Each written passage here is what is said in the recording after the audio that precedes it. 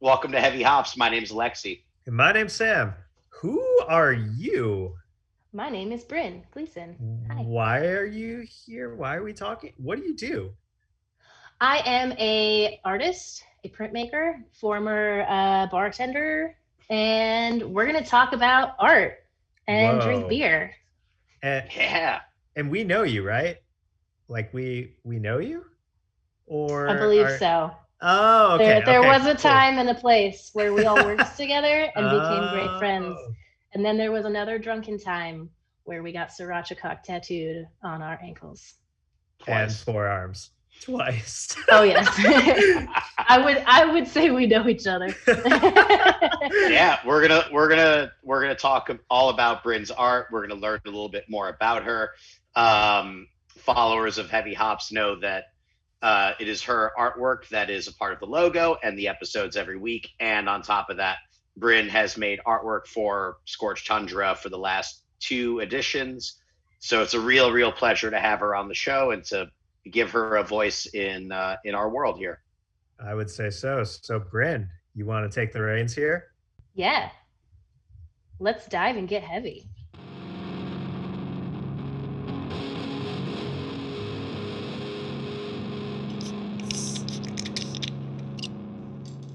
All right. Hey, Bryn. Welcome to Heavy Hops. Thanks for joining us. Thanks for having me. Yeah. We've all known each other for a very long time now, whether we were colleagues in past lives or friends going out and hanging out. Getting sriracha tattoos and Yeah. Yeah. But before we give the backstory, should we talk about the beverages that we're enjoying? Sure. yeah. Yeah. I am just cracked open and pouring a Bell's Double Two Hearted Ale, which thank you, Alexi, for this beer, because you know that I like Bell's Two Hearted, one of my original go-to beers. And this one's just hoppier and boozier, I would say. You probably have more insight into it than I do. I think that was the point. Yeah. Yeah. What are you guys drinking? I'm What do you got, sipping on Sam? some canned tuna here, which I can also thank Alexi for picking that up at Half Acre last time we were there. Canned tuna. That's the joke. Just tuna from Half Acre. But Okay. Yeah, get it canned tuna. Yeah, no, It's I kind of like that. That would be a fun Yeah. beer name, but I don't know if like fishy is something you want to really associate. Yeah. Anyway. Probably not. What do you got, Alexi? I'm drinking. This would be a very like Bryn beer, actually, as far as like something that's very bitter and something that has like a big citrus profile. It's from Beechwood in California. It is a Citra hopped West Coast style IPA, super bitter, very citrusy. Like it's fucking awesome. I'm so glad that we can get their beers here in Chicago, and it's like a style. That particular type of IPA was the type of like beer that got me into craft beer in a lot of ways. Was like those big West Coast bitter IPAs, and I think that that's something that was similar with you, Bryn. Like that's a profile that you gravitate towards, and that's why it's a Bryn beer, right? Yeah, definitely the first kind of beer, first craft beer that I got into, and to an extent, like got stuck in. Like I really enjoy a lot of different kinds of beers. Actually, thanks to you, Alexi, like from beer 101 stuff, and back when we worked together in the service industry, learning so much more about beer and the process. I found it a lot more interesting to taste different styles, and I enjoyed different styles. But at the end of the day, I just go to the super hoppy, super crisp. Not a fan of the super hazy most of the time, though. Like, there's way too much of those out there now. Bring back the Bryn beers. Yeah. Hopped up and crisp, refreshing, bitter. Let's go. Bring it back. Yeah. Yep. You alluded to a time that we were in the service industry. Why don't you get folks up to speed with who you are and how you ended up in the service industry. Cool. I am Bryn Gleason. I am a visual artist, previously bartender. I got into the service industry in a fashion that a lot of young people do, is a way to pay for something else. And that's when I started college. College can be rather expensive, turns out. And waiting tables just seemed like the perfect fit because I was in school all day. I thought it was something that I'd be good at and something I would enjoy. I loved food. I was actually newer to beverage at the time because I just turned 18. So, I started drinking like Jameson at parties, but like as far as refined beverage, I had no palate for it at all, nor much knowledge, which made waiting tables downtown Minneapolis very challenging. I learned how to think on my feet and make educated guesses and then study and figure out what I was talking about. But yeah, I sort of kind of almost kind of like found myself in college, I would say. I didn't grow up wanting to go to college at all. I was actually kind of terrified of it, which maybe like sidebar, but growing up, I didn't want to go because it just sounded like really difficult, which college is challenging, which might seem weird to you guys because I like to think of myself as a person who strives after like new challenges and trying new things and seeing what I can do. But I am someone with dyslexia. And so as a kid, I thought like that just wasn't in the cards for me. But my mother pushed me to apply for the post-secondary education option where if you apply through that program and get into college while you're in high school, your tuition is free while you're still in high school. So I applied and I got in and I was like, well, fuck, now I guess I have to go. And I figured I would take like a class or two and just kind of see how it goes and, suffer through it. And then like, if I ever want to go to college someday, I'll have some free credit. And I started and I realized that it was something I could do. And to use an Alexi term, I am somewhat of a completionist. I don't like to leave things half done, and I don't like to half-ass things either. So once I started school, I was like, all right, I got to do this. I got to figure out how to pay for it. I was a maniac at the time because I was like, I became a teaching assistant. So I would get up super early. I would get to the printmaking studio to set up before all the other students would come in at like 8 or 8:30 in the morning after commuting like an hour to campus. And then I would be a teaching assistant for a studio class, which is like a 3-hour block of time. And then I'd stay after to clean up after the students. And then I would go to my classes all day and be in lectures all day. And then I would go over to the Loring Pasta Bar in Dinkytown, Minneapolis, and wait tables all night.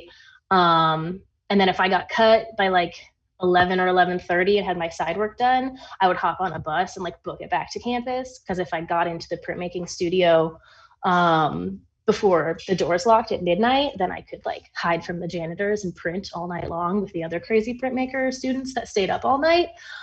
And then in between those things, I would literally just like roll myself like a log up to a building and like take a nap on campus wherever I could.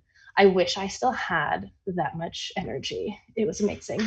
What was it about? What was it about like printmaking that drew you in originally and like gave you that third wind in your day? Well, so copper etching is what intaglio copper etching printmaking is what I specialize in. And I'm trying to remember, I think it was my second year or second semester. I don't remember. It wasn't the first class that I took, but I took a printmaking class. I had never heard about printmaking. A friend of mine had recommended I check it out.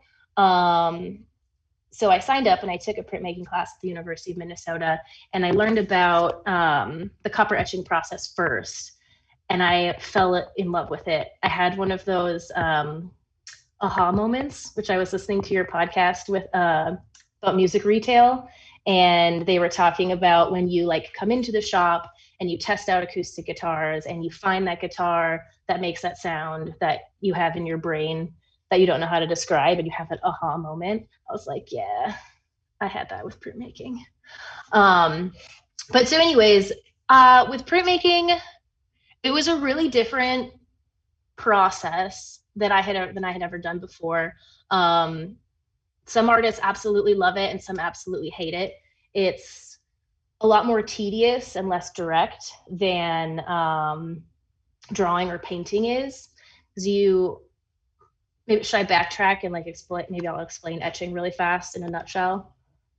In a nutshell, copper etching, you take a copper plate and you put an acid resist on that plate, and then you draw your image through that acid resist. So you can draw all your little tiny details rather than carving it into the copper, which is harder to do. Once you get all your details and you needle that plate for hours and hours, you take that whole piece of copper and you submerge it in ferric chloride acid, which is a corrosive with copper. So all those little tiny lines and marks that you made, the acid then eats into the plate. So then your image is now etched into the metal. Then you take the plate out of the acid, you wash off that acid resist, and you apply ink to the plate, and then you polish off the surface. And then your end result is the ink in the below surface of the plate. You then take that and you run it through an old school etching press with a really thick dampened paper. It's dampened for flexibility. And when you run it through the press, a ton of pressure is put down, sandwiching the copper and that plate together, creating this unique embossment and texture while transferring the ink over to the paper. So it has a really, really unique, beautiful aesthetic that I was like hypnotized by. And the process was completely unique. When I pulled my first proof print in the studio, I literally like stood there holding it up, staring at it with my mouth open for like several minutes. I was like, this is what I'm gonna do for the rest of my fucking life. This is awesome. So I changed majors and dove into printmaking. It's really hard to describe printmaking and have people understand it without them seeing it. So anyone who is listening to this who is curious what the hell I'm talking about, I would encourage you to check out any printmaking studio, but specifically the Chicago Printmakers Collaborative here in Chicago. It's run by a really amazing woman named Deborah. They have classes right now. A lot of the stuff is remote and online, but you can just go check out the artwork that's on the walls. You can tour the studio. You can take a class. It's magical. I think every artist should try it because it was like blew my mind when I learned how to do printmaking. So in our when people can find this in our episode notes, there's a piece that you've got here called Ocean Scene number 618. Which is very close to 666, and I'm kind of disappointed it isn't. But I have to accept that that you decided to number it that way. Is this something that's like an early print on your part? So that was my very first print. That was my first etching ever. Mm-hmm. So I threw it in there. We don't need to psychoanalyze it. It was something that I had drawn several years earlier, and I took my first printmaking class when I was 17 or 18. So the image itself is quite old, and the subject matter is, from a childhood romance, I believe. But yeah, and that one too, that piece, I had just learned line etching. I hadn't gotten into aquatint, which is like the tonal quality that you see in a lot of my other etchings, or spit bite aquatint, which is where rather than putting your copper plate into the acid, you put the acid onto your plate, so you can take more of a painterly approach to etching, and like throw the acid and paint with it. And it's called spit bite because like when the process was first started, artists would actually spit in a cup with their acid to make it thicker so that they could paint it on the plate and it wouldn't just run right off. So they'd have more control. I have tried this just because you want to be a part of your art. You gotta know. Try it. You gotta know. Yeah, but I like the acid to kind of like run across the plate, and I'll play with like the acid and then water to get it to move around a bit more. I don't want it to like stay in one spot. Yeah, let's stick with your bio here for a second. And so one of the things that I learned a lot from you about was your interest in agave spirits, and I found so many cool correlations between the production of agave spirits, specifically like the traditional method of production, and spontaneous fermentation, which is something that I really love in relation to lambic production. So how did you find these agave spirits, and what was there like a challenge that kind of set you there, or was it sometimes you find these things because you master your knowledge of something else and you're looking for a new horizon to learn about? And I like that you brought up the correlation of like the process of like tequila and mezcal. I feel like there are actually a lot of correlations with printmaking, which I hadn't really thought about before. Just the old school, like traditional, tedious, hands-on methods that are oftentimes like pushed aside when mass production happens, where like most all tequilas that we drink here in the States are not using the traditional methods. They're using like they're like macerating the agaves and crushing them in different ways that are faster, shredding the agaves to get the juice out, where with like authentic mezcals, which not all of them are authentic anymore, but like they're using like the big Tohono wheel and crushing the agaves like slower, and like a horse or a donkey is like pulling that wheel. And I find that to be really kind of awesome because there are such subtle, unique flavors and a quality that you get from those traditional processes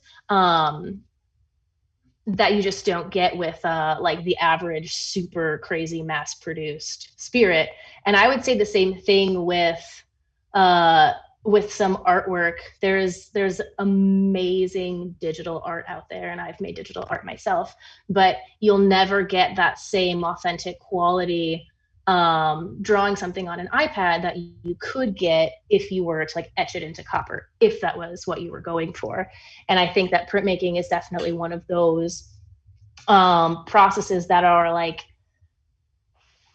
kind of dead, and then artists have like resurrected the process and used it as a fine art form, where like printmaking like, sorry, I'm getting all over the place, but like, yeah, it's good. Like newspapers were all printed from stones and like stone lithography. Like that's just how newspapers were printed. And there were like real printmakers processing those stones. And obviously that's just not efficient anymore. So everything is digitally printed, and now like stuff is hardly even printed anymore because everyone gets stuff from social media and from a screen now. But anyways, yeah, so back to your question. How did I get into agave spirit? Well, okay, let's do it this way, because you actually brought up some really awesome points that are worth diving into. Yeah. So, and as our listeners know, diving is what we do on Heavy Hops. So wait, let's dive for a second. Dive? We dive? We get heavy too. Oh, yeah, there we go. That is. So that's it. I hadn't even thought of the correlation between the traditional methods of production of agave spirits and then your correlation with etching, printmaking, and like the history of printmaking too. And then you throw in like my weirdo spontaneous fermentation business too. Had you like articulated at the time that there was actually a correlation between mezcal and the printmaking processes that were of interest?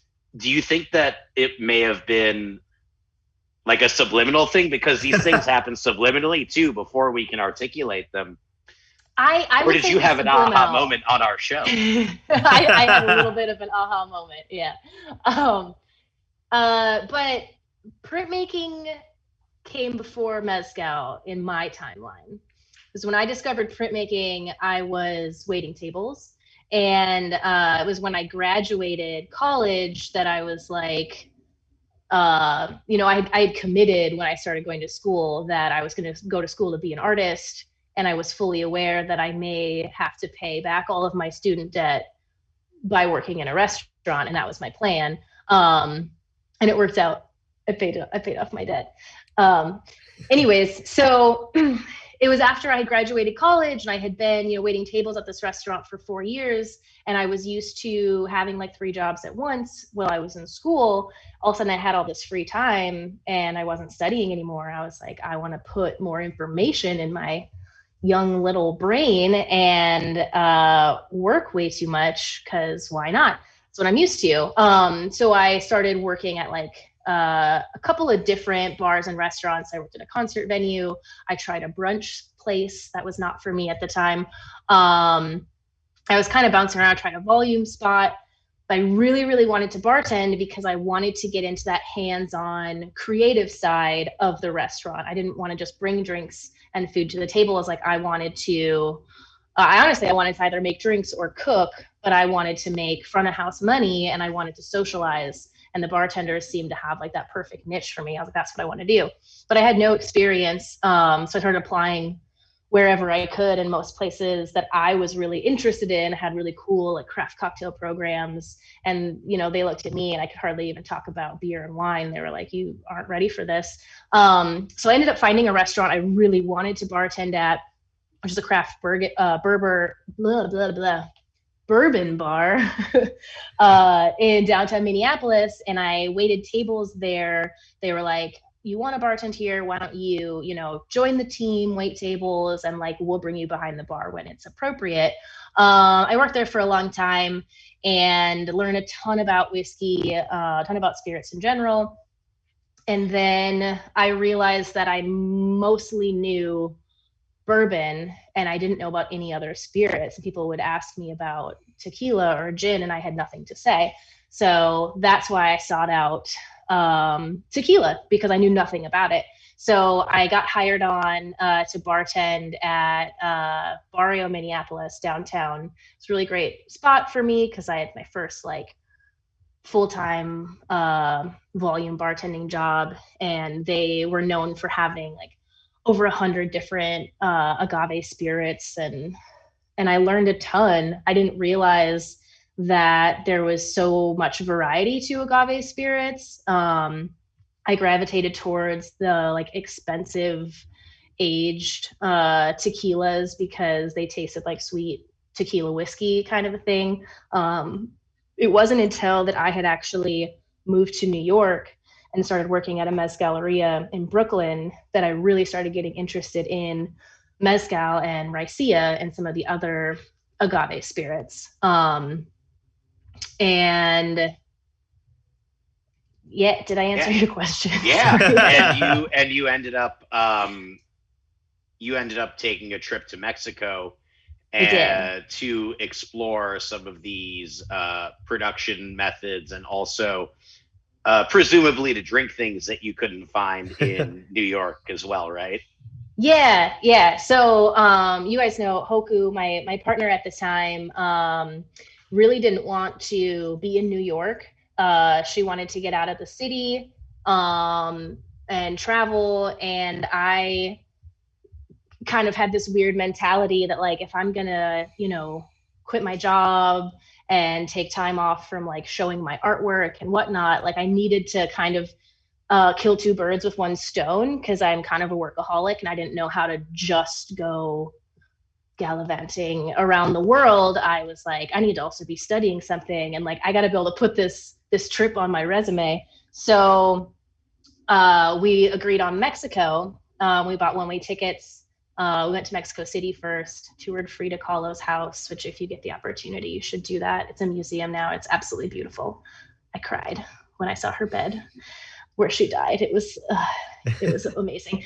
But then we spent most of our time in Oaxaca, where we hung out with Los Amantes distillery, toured their like agave fields, and that was actually really cool to get the opportunity to hang out with them at that time, because we toured their old facility that was still functioning, which is really tiny.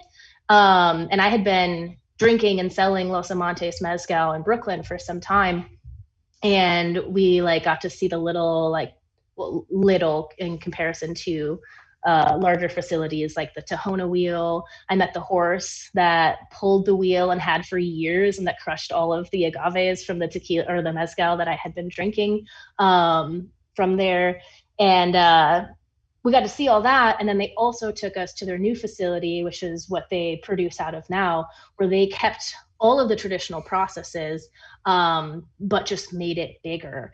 They had planted huge agave fields, made this huge facility. I want to say they even built like this beautiful like hotel and like an event space. Like they really went all out, and I believe are doing quite well for themselves. But their products still taste the same because they're still doing the same processes. Like I'm sure there's subtle differences because they might not have the exact same trees and things, you know, nearby for the natural fermentation and all that, or spontaneous fermentation. But that was pretty awesome.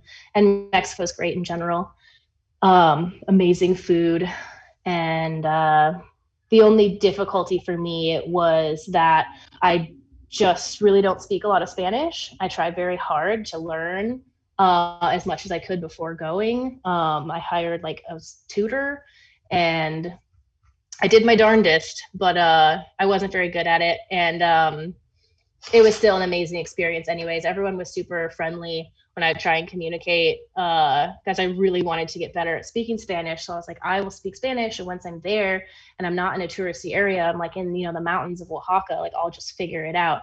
But I would start talking and people would just be like, oh, it's going to be easier if I, you know, used a little bit of English that I know versus you trying to do whatever you're trying to do. They were like, just stop it. But yeah, and then also we don't need to talk a ton about it. I don't know like all the, you know, detailed history of printmaking in Mexico specifically, but printmaking or Mexico is known for having some really, really, really talented relief printmaking artists. And while we were in Oaxaca, there was this like printmakers crawl going on, where there was, I think, 7 different printmaking studios in Oaxaca City that all teamed up and made like a little passport booklet. And it had like a little map and instructions on how to go to each printmaking studio in the city to see a demo or to see a show that was up or just tour their space. And then you'd get like a relief stamp print in your passport once you've like completed seeing all of the printmaking studios there, which of course I did. It was wonderful. Some really, really beautiful, really large relief prints there. So eventually, we all run out of money when we go on vacations like that. Yeah. What you ended up back here in Chicago. What touch on what, like, yeah, why the fuck Chicago? And and also like how are you involved in the fabric of the art community in Chicago now? So it wasn't actually coming back to Chicago. I had never really been here, which is bizarre for someone who grew up in Minneapolis, because I think a lot of people go from Minneapolis, either sometimes move to Chicago or will just come to Chicago for a concert or for the weekend or something, because it's so close by and it's a bigger city. And I had only been to Chicago once as a kid, like with my parents to see one of my brother's concerts when he was touring here. Um, I moved from Minneapolis to New York and then from New York to Mexico and then ran out of money.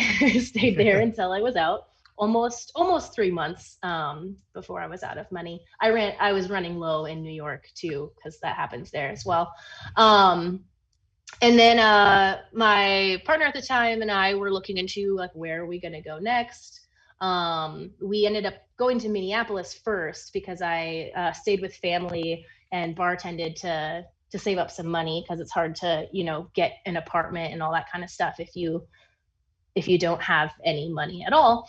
And we were looking into like what state we wanted to live in next, and we just were looking all over the place, checking out different cities, and we narrowed it down to Chicago would be cool and Denver would be cool. Which are we going to do? And then I was checking out Chicago and I discovered the Chicago Printmakers Collaborative, and it kind of just seemed like the perfect fit. So I was determined to be here because I wanted to print at Chicago Printmakers. I actually toured that space like 6 months before I even started printing there. I met Deborah. It's a really cool, like, printmaking studios in general, I think are really cool and unique in compared to like painting studios and like, what am I trying to say? I feel like artists oftentimes, myself included, will kind of like get wrapped up in our work and we'll like hide out and just create art, which is awesome and we love it. But printmaking kind of presents this opportunity for artists and a need for artists to have a collaborative, cooperative space, because it's hard to have a whole printmaking studio in your apartment. Some of the equipment is really expensive. Some things just wouldn't be safe to have in your apartment. Some of it literally just wouldn't fit or is too heavy when it comes to like the larger printing presses and stuff. Like they don't fit through doors. Like you have to have a garage door for the really big ones. So artists will have cooperative spaces where people pitch in together, or someone amazing like Deborah, organizes the whole thing and gets the space. And then once it's all set up and running and everyone pitches in like a monthly fee to use the facilities and the printmaking equipment, then you have this awesome collaborative space where you have all these artists experimenting, working on different projects, like troubleshooting. People help each other out. People are inspired by each other's work.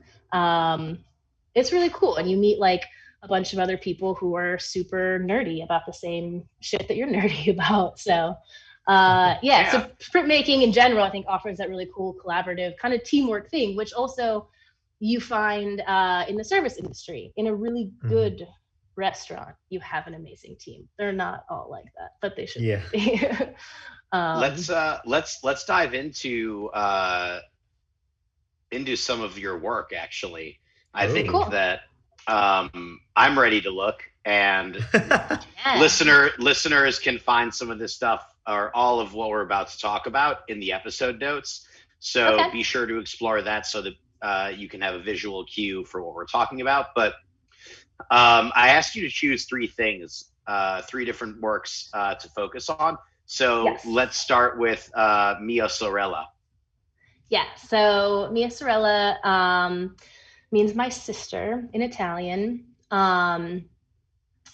It is one of my favorite prints. It's hard for me to pick one of my pieces that's my absolute favorite, but it's one of my favorite ones. So I chose it for that reason, and because it was the first photo intaglio copper etching that I had done, where most of my work I do like the traditional etching processes. And this was a point in time where I learned photo etching. It was extremely challenging for me to figure out, but I was really determined to make it work. So it was sort of like a milestone when I finally got this piece to work. Like printmaking, I feel like is an ongoing experiment, and I like that. And taught me to be very like patient and to also go with the flow, because sometimes the process will do something you don't really expect, and sometimes you have to just like allow that into your art and just make it work. With this piece, I actually scrapped the copper and started all over again 3 different times, which I've not done with any other piece. One, because copper is expensive, that's just silly, and 2, I'm usually like too stubborn and just want to make it work. With this one, it was ridiculous. So, anyways, without getting into all that boringness, photo etching is you take your photograph, you adhere a light sensitive film to your copper, and you expose that film to a 2-scale positive transparency. Then you develop that film that's on your copper. Then you etch it. So then you have the pixels etched into the plate. Then you do what I had talked about before with the acid resist and the etching and the painting with the acid and all that stuff.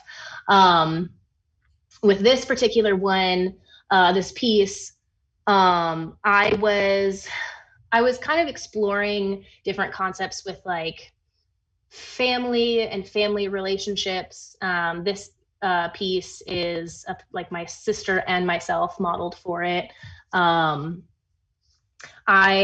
was doing like volunteer work at the time with youth who had been removed from abusive or neglective homes by social workers, and they were staying in sort of like this in-between place where they like weren't up for adoption, but their parents couldn't legally get them back yet, or were trying to. They were kind of just in this limbo of the system. And the kids I was volunteering with, like 8 to 12. So it was a really like difficult and hard time that they were going through. And I was with this awesome nonprofit called Free Arts Minnesota, where me and a group of other volunteers would go once a week and do like arts and crafts night with these kids and just try and be positive, like adult role models that like are consistently showing up in their lives. So sort of like a mentorship program, and also with art. So anyways, that work that I was doing was influencing my work. And then also my family was going through some turmoil. My parents were getting divorced. There was a lot of stuff going on. So my work is like, at the time, was about those kinds of concepts. It was also very personal. And my earlier work has a lot of like the other print that we looked at, kind of more like childlike creatures and critters and stuff. And it was very personal. This, I feel like, was a turning point for my work where it kind of matured a little bit. And though is intended to be universal, because it obviously doesn't say like this is Bryn Gleason and her sister across it, but it was also intensely personal for me because it was me and my sister, and it was, you know, about us at the time. So with this piece, sorry, I'm like rambling about it quite a bit, but something people have asked me about with this piece and with other pieces that I was making around this time, and maybe in general, most of the figures in my artwork either don't have eyeballs, or their eyes are closed, or their eyes are covered. And that is kind of like a hint at a couple of things without, you know, fear of sounding cheesy. It's sort of like love's blindness. But also to kind of show that the figures in this piece are like almost kind of in like a meditative state where they're experiencing a very intense emotion, and that's not something that they're seeing, it's something that they're feeling. And by having their eyes like obstructed or closed, it's sort of like they're really like in it, you know, as if they were meditating, I guess. I don't know if that's the right way to describe it. And then so this piece, my sister and I like have our hands out. So like my hand is held out directly under her face, and hers is under mine, and our mouths are slightly open. And so it's supposed to be sort of like we're there for each other in a way of like we're always there to lean on each other, to listen, to confide in each other. So it's like all my darkest secrets like falling into her hand. And it's sort of like this this intangible sort of way, like liquid is sort of falling out of our hands. It's then like surrounding us, like we're in a lake. It's kind of evaporating and then like misting back down. It's just sort of being like completely enwrapped in this really intense sibling bond and our love for each other and like being best friends.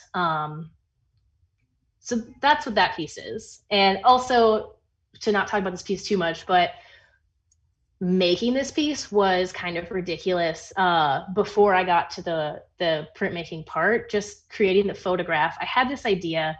Don't really know how I came up with it, but I was like, hey, Cora, like I'm gonna make this piece. It's gonna be awesome. I need you to be in the photo with me. I'm gonna like braid our hair together and cover our faces and take some pictures. And she's like, awesome.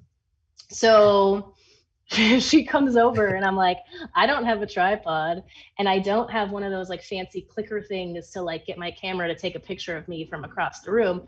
So I balanced toilet paper rolls up on my toilet because the lighting was right in my bathroom, and I also didn't have like additional lights.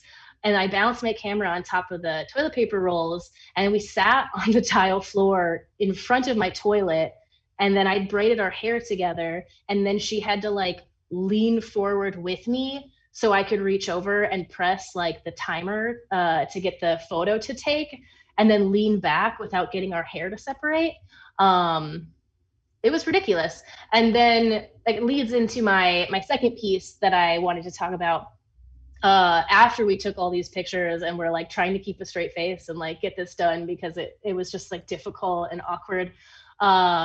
We start to like undo our hair so we can see what we're doing. And I was like, hold on, wait, like this also looks cool, because I had propped up also like a mirror so I could see what we were doing like on the toilet. I was like, this looks cool, let's take another couple pictures. I don't know what I'll do with these ones, which I ended up using later for Mia Sorella 2, for lack of a better title. But it's sort of like the sequel to Mia Sorella, which I started working on when I was about halfway done with Mia Sorella, the first piece. It was not to get more like, you know, my artwork is personal and sometimes dark and emo, but my family went through a hardship during that time, and my younger cousin actually passed away very suddenly. So that was my first experience with like being close to death. You know, like people that I had known that had died were like friends of the family or people that were much older. I hadn't lost someone abruptly that was like my age or younger than me, and someone that I had like grown up with. And so that was really like a difficult time for me. And also just a lot to process, you know, when someone experiences death for the first time, it's a lot. And so I was kind of, I don't know, like obsessed with what happens to us when we die, and what happens with the people that are left behind when we die, and what happens to like our love and our friendship and these things. And I was kind of thinking about it in this way of the love that I have for my siblings is something that I feel like is like stronger than life itself, you know, kind of like, you know, I love you and I'd die for you. But I was thinking about it in the way, which my sister and I are super close, we're both alive. It's like maybe weird that she's in this piece is like about death.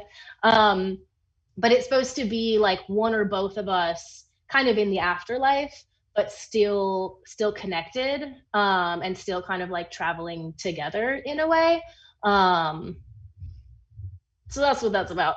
But I also chose that piece to talk about the Mia Sorella 2 because I just recently pulled out a proof print from that edition that I had printed back in college that like the paper wasn't quite right, the print wasn't quite done, it didn't get quite enough contrast, so I didn't include it in the edition or sell it. I just kept it forever with not knowing what I was going to do with it. And then just the other day I pulled it out and I started drawing on it, and it was like really therapeutic. I kind of like discovered this new kind of drawing that I really like to do, drawing on like an old proof print and giving it new like details.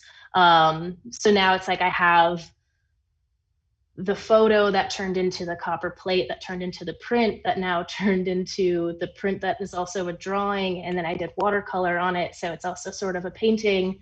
And now I also made digital prints of it, so I can offer it, you know, in different sizes and different price points. And then just now I discovered this really fantastical metallic like gold enamel that I found in my art supplies, and it has this very like royal heavenly kind of magical look to it, and I've like splattered that and like added it to the digital prints. So I've reworked this image like to death. But the new one, the drawing, is called Eternal, and I think that's going to be the start of a new series, not necessarily about the same concepts, but with that drawing and painting style. Sorry Awesome. for the long No, that's great. Great. And now the last work that people can look at in the episode notes and that we're going to talk about, it comes from kind of a little bit of a different inspiration source, and the function of it was a little bit different as well.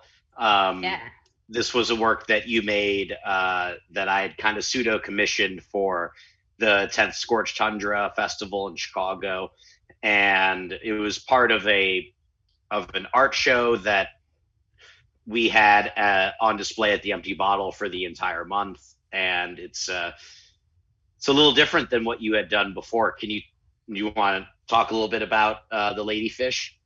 Yeah, I had to, you know, include ladyfish in this conversation because this was one of the first pieces that I did in collaboration with your collaborations with Scorched Tundra.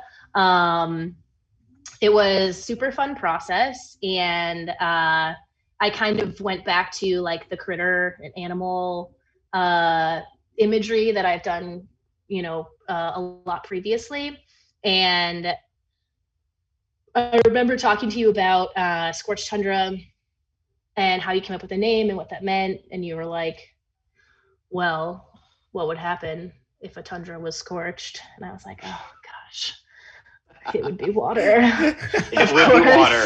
Because I was like, water. Tundra, oh, I guess that'd be frozen, and then scorching. Okay, gotcha, cool. So I was trying to think of what critter would live in the scorched tundra environment and would be super metal.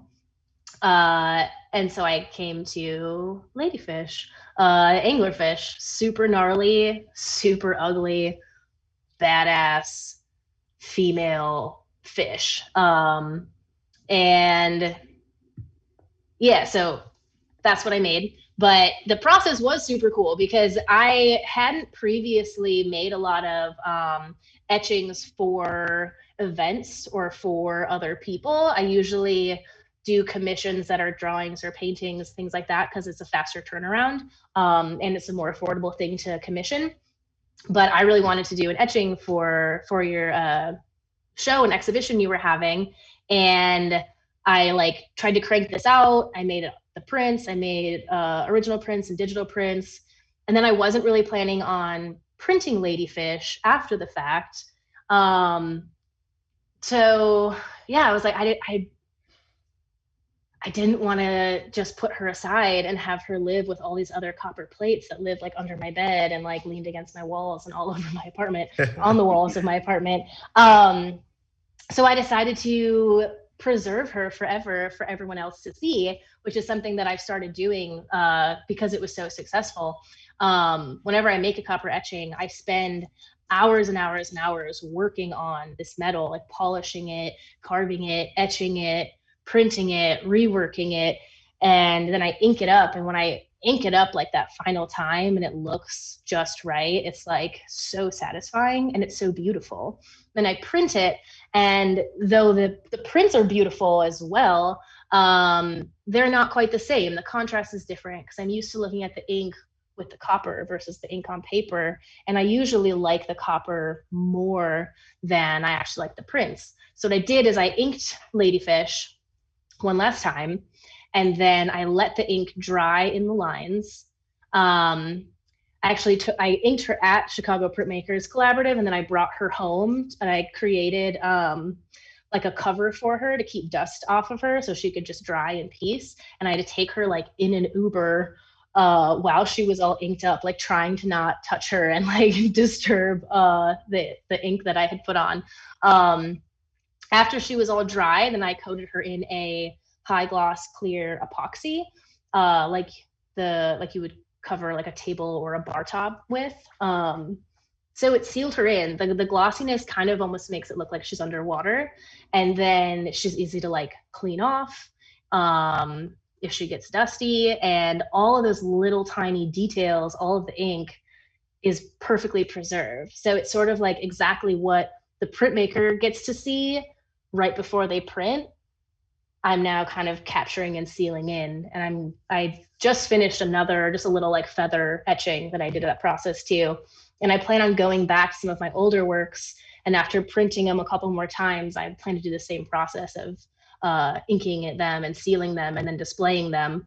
I probably won't display all of them, you know, in environments like the empty bottle, but that was also really fun because I've shown my work in a mix of spaces, but around that time with Scorched Tundra, I was showing my work in like in Kuma's, like heavy metal restaurants and having craft markets, and then I was showing it like with Scorched Tundra. It was fun to have a different crowd of people get to interact with my work, and seeing Ladyfish at Empty Bottle during Scorched Tundra with like super loud heavy metal music playing, and having other people like check out the work. And I told you guys about like my favorite moment. I was like kind of hovering by the bar, like watching people watch my artwork, where I was like, I wonder if these like metalheads are gonna dig this like copper etching or not.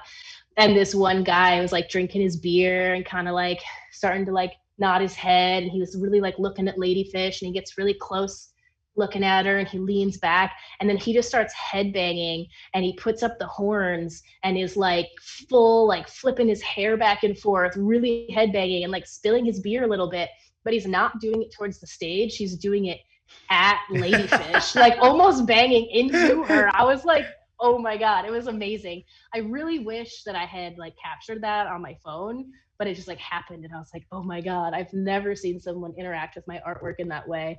And that was pretty awesome. So thank you, Alexi, for that opportunity. Yeah, that's a really incredible interaction, and that's the kind of thing that you wouldn't imagine your work to have when you put it in spaces that you're really familiar with, right? It takes, in some ways, for you to imagine it to be decontextualized in order for someone else to experience it. But for that person, they had their aha moment then, where they were like, yeah, like this fish knows what I'm feeling. I know what the fish is feeling. Like, let's rock out. Yeah. No, I'm kind of like almost obsessed with getting my artwork into different kinds of spaces still, and like since then, because I feel like when I was graduating college, I had this like need to be so professional, and I pictured my work and showed my work in a lot of galleries, and I still do that, and I want to do that more, but it is such a specific environment with all white walls and all this matching framed, you know, artwork, and people kind of passing by, kind of like a library, like you're not supposed to be too noisy, you're supposed to just observe, and I enjoy that environment. But it's really fun and cool to put your artwork in different spaces and get different people to look at it. So yeah, it's a difficult thing to do right now in the time of COVID, obviously, because people aren't packing into spaces and going to concerts and whatnot, but I'm still trying. I'm bringing my artwork over to Transistor Chicago in Andersonville. If you guys haven't been there, it's like a art gallery, gift shop, record store, and they're rearranging and are going to put up, guess who? Ladyfish. Yeah. You preempted like kind of one of my last questions here, actually, and that is, where can people find your art now? I know that your print studio is also doing the small print show this winter. Is that something that like, can people find your work there? Where can people find you? Yeah, so a couple different places right now you can find my work. The Chicago Printmakers Collaborative every year does the Small Print Show, which I know you've attended, I think, several years now. It's a really awesome exhibition they do every year with small prints. They range in different kinds of printing processes, different subject matter. There's no theme other than the prints are small. Oftentimes with the smaller prints, some of them are more affordable, depending on the artist and the complexity of the work. Some of the pieces are more expensive, but it's great because it's right before the holidays. So check it out. Go to chicagoprintmakers.com or to their Facebook or their Instagram. They are doing scheduled viewings of the show because of COVID. They've been super safe and COVID conscious, like sanitizing. I actually haven't been printing at the Chicago Printmakers Collaborative since COVID started here. I've been printing at home just to give the space to other people because it's really limited access right now. But yeah, you can view work online and you can set up an appointment to go and view it at the studio. I'm also bringing my work over to Transistor Chicago, and you can go check it out there. I don't know if they're scheduling anything. I think it's just first come, first serve. People wander through, but they're definitely doing like a limited capacity. So if you go, it's a pretty open space, wear a mask, and they won't let a bunch of people crowd in there. So you should be okay if you want to do that. You can also check out my artwork on my Etsy store, which is something that I have set up during the COVID times and something that I should have had set up, 15 years ago, but I finally did it. Better late than never.